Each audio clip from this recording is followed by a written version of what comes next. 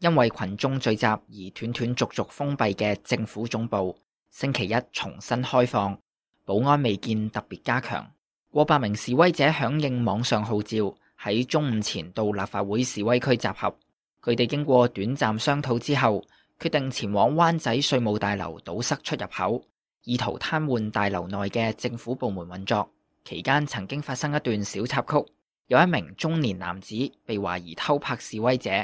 大批集會人士一擁而上，阻止佢離開，雙方發生爭執。示威者喺中午過後抵達灣仔稅務大樓，佢哋聚集喺大樓正門，高叫口號，市民同大樓員工只准出，不准入。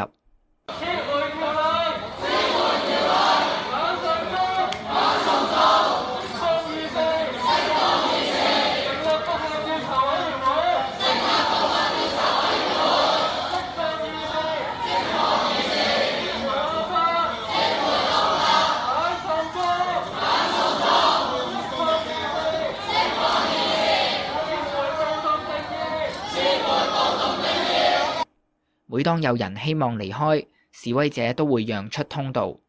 期間大樓火警中懷疑誤鳴，示威者亦容許消防員入內調查。示威者陳先生認為，民陣早前發起嘅2次大遊行並不足以向政府施壓，因此參與今日嘅不合作運動。個特首係由千人選出嚟，所以其實佢哋冇需要向市民負責。就算市民有100萬或者200萬人上街咧，其實政府都唔需要對佢哋負責。所以我認為咧，民陣發起嘅運動咧有用，但係唔足夠。咁我哋可能之前2日嘅行動咧，就可能令到某一啲政府嘅機構可能要放工啊啲人。咁你咪增加咗佢哋嘅行政成本。咁其實可以叫做一個要挾。由於堵塞行動正值午飯時間，引起唔少市民不滿，批評示威者嘅行動自私擾民。當中有市民同示威者口角，甚至有人試圖衝入大樓。示威者都舉起雙手，以示佢哋係和平示威。有喺稅務大樓工作嘅員工表示，佢個人支持示威者嘅訴求，但係認為佢哋嘅行動過分擾民。本身我都 support 佢哋嘅，但我而家覺得咁樣呢，你應該上個星期五都係咁，今日又係咁，你咁樣會令到好多人係對佢哋係有一種反感嘅。本身 support 佢都而家都唔想 support 佢，即係我係覺得你應該俾翻條路我哋啲人出去買翻食，你俾翻佢入嚟。我哋罷唔罷工係我哋自己個人嘅問題啊嘛，而家唔係由你去操控我哋其他人啊嘛。面對市民批評，示威者崔先生回應指，佢哋對行動阻礙市民深感抱歉，強調在場嘅示威者已經不斷向市民致歉，並且會加強宣傳不合作運動背後嘅理念。即係呢一個嘅不合作運動啦，因為佢嘅原意都係要阻礙翻政府部門嘅運作，咁係一定會係擾民嘅。我諗即係只可以講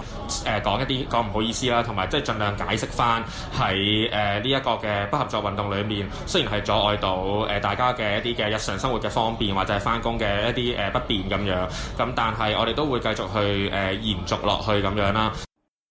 喺堵塞稅務大樓大約2個小時之後，示威者重新開放大樓出入口俾市民出入，部分人轉到大樓內嘅電梯，按下所有樓層，試圖阻礙市民同員工使用電梯。其後，示威者轉到對面嘅入境事務大樓抗議，